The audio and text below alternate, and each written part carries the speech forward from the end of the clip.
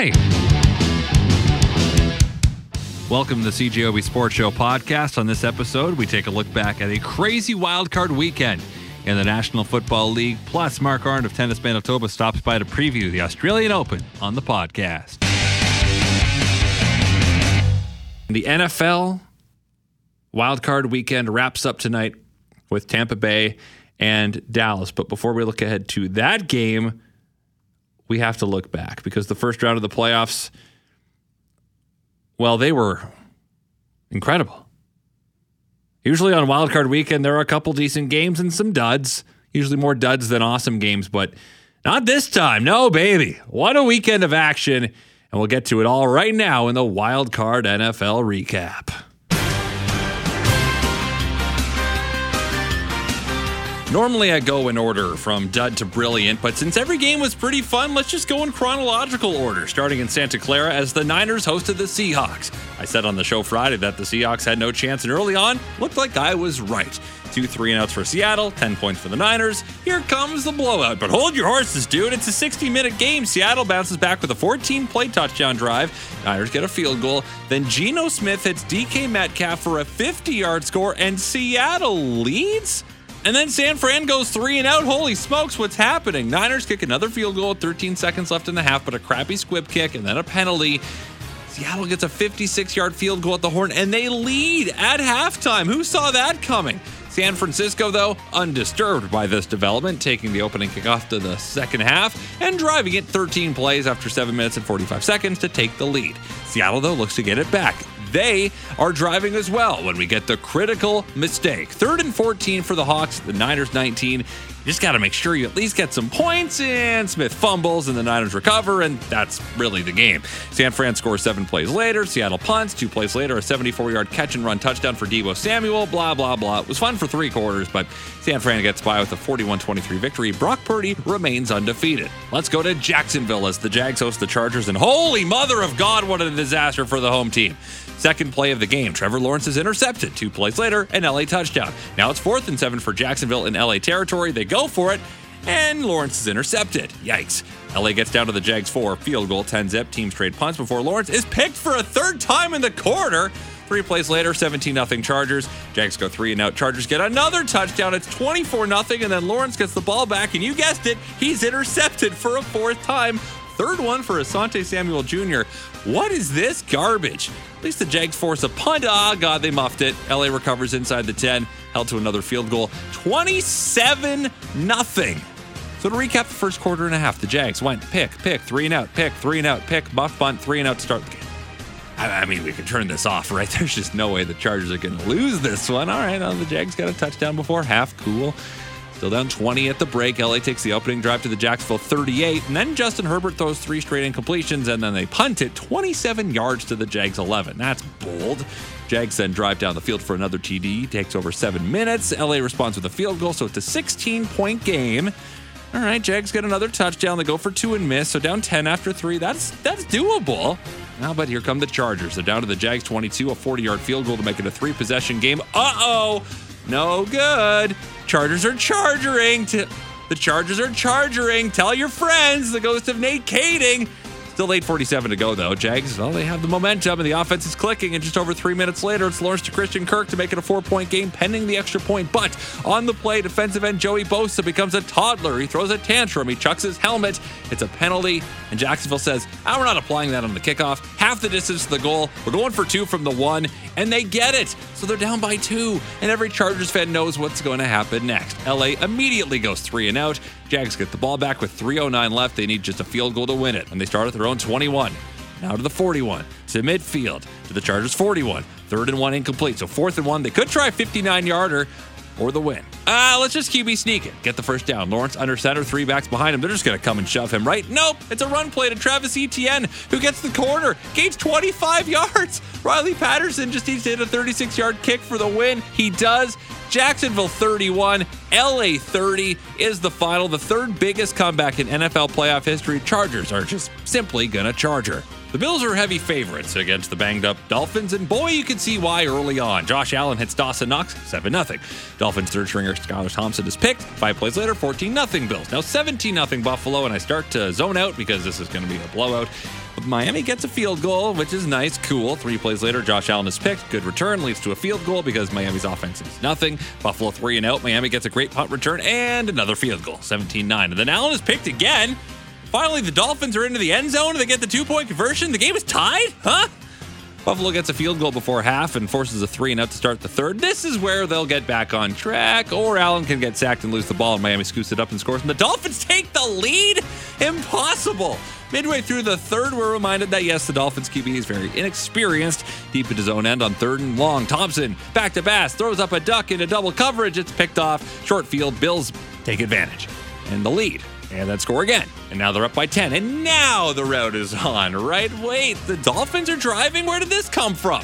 12 plays, 75 yards, and a touchdown makes it a 3-point game with 11 minutes left. And the Bills go 3 and out, but then so do the Dolphins. And then the Bills punt again. So here we go with the Dolphins. 4.5 minutes left and needing a field goal to tie. But here's the thing with an inexperienced quarterback. It can take a while to get a play call in.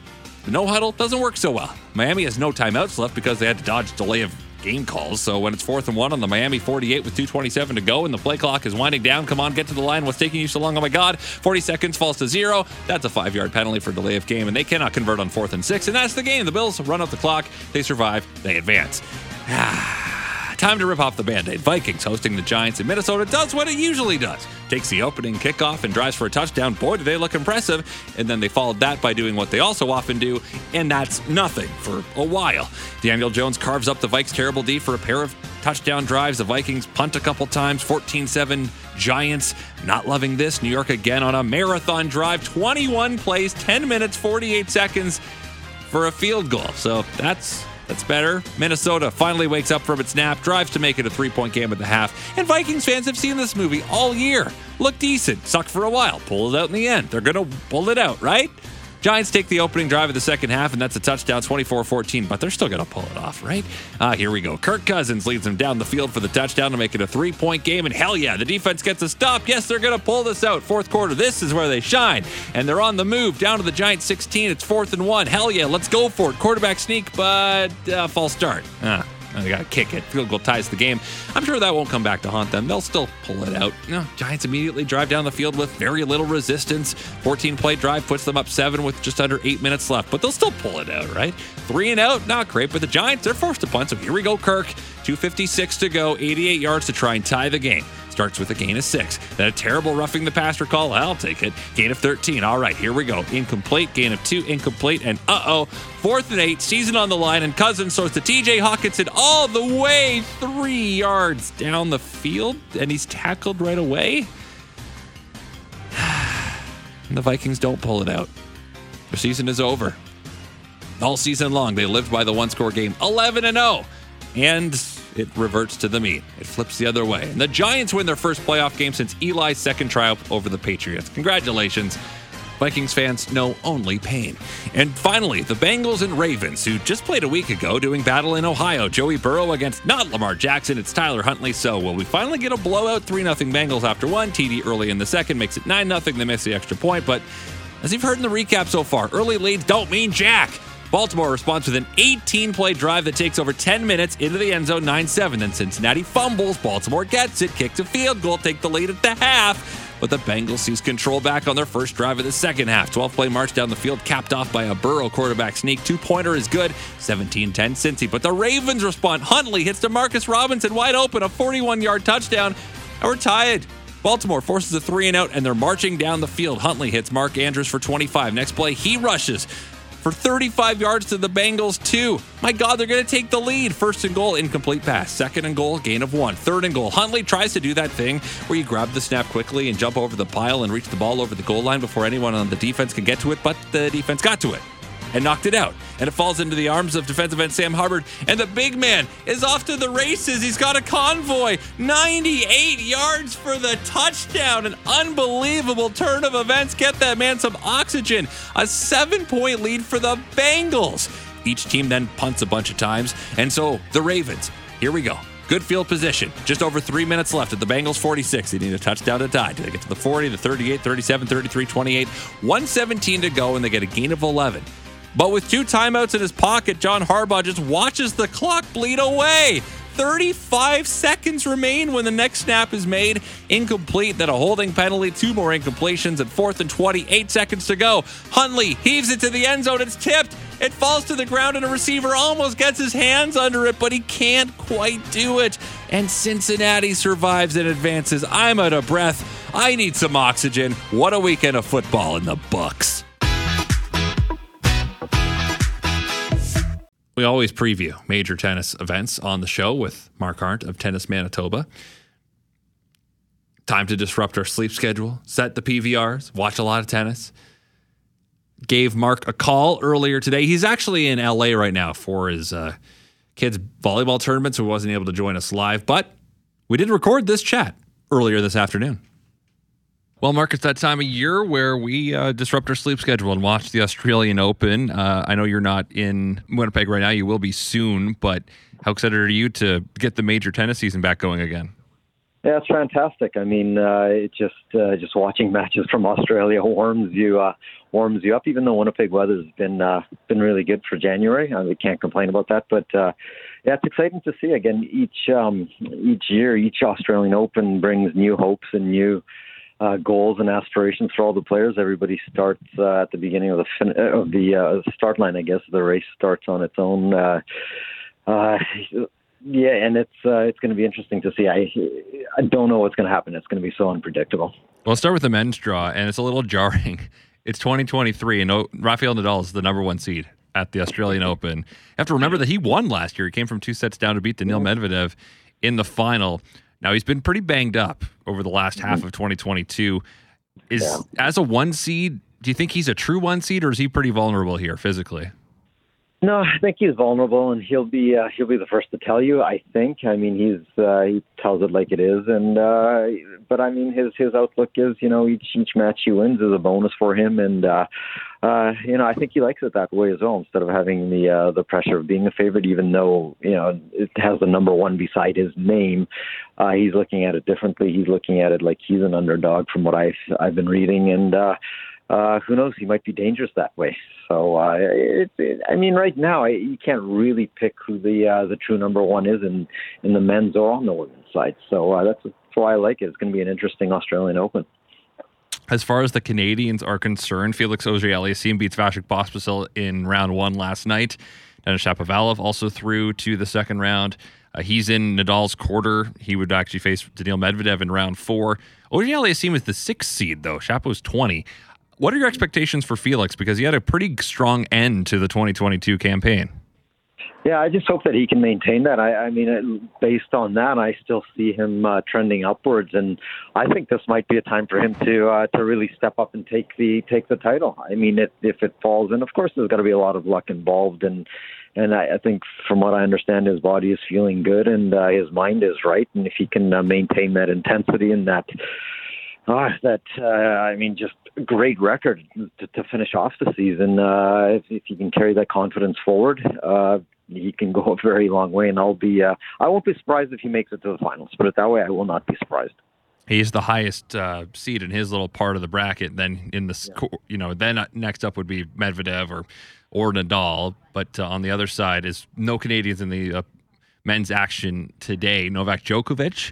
He's back after his visa vaccination issues in 2022. He's the 4 seed, but this is his tournament. He's won it so many times. And honestly, as long as he's in a tournament, I'm going to expect him to win it. How about you? Same thing. I mean, you have to. I mean, it doesn't look like he ages either. He's one of those guys, like, it's unbelievable.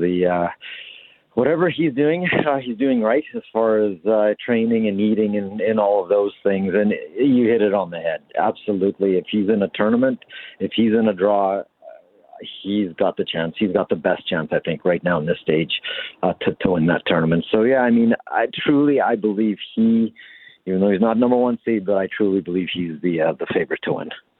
Any dark horse that we should be the lookout for? Casper Ruud's the 2 seed, Rublev's the 5 seed, Medvedev's the 7 seed. Down the list, you got Alex Zverev, who's back at 12, and Berrettini, who's been to a major final at 13. Anyone in there, or is it really Djokovic? Djokovic, yeah, Djokovic. I'll say that for sure. It's again, we probably say this at the last tournament we talked about. It's his to lose. I think I truly do believe that. And dark horses, I don't know. I think everybody's been preparing. They've had a month or so off to prepare, so everybody should be fairly fit going into this tournament. And that time is giving Djokovic time to get fitter and get his body right and his mind right. So, again, it's tough to say that there's a dark horse. I wouldn't be betting on a dark horse. I'd be honestly betting on him to win it.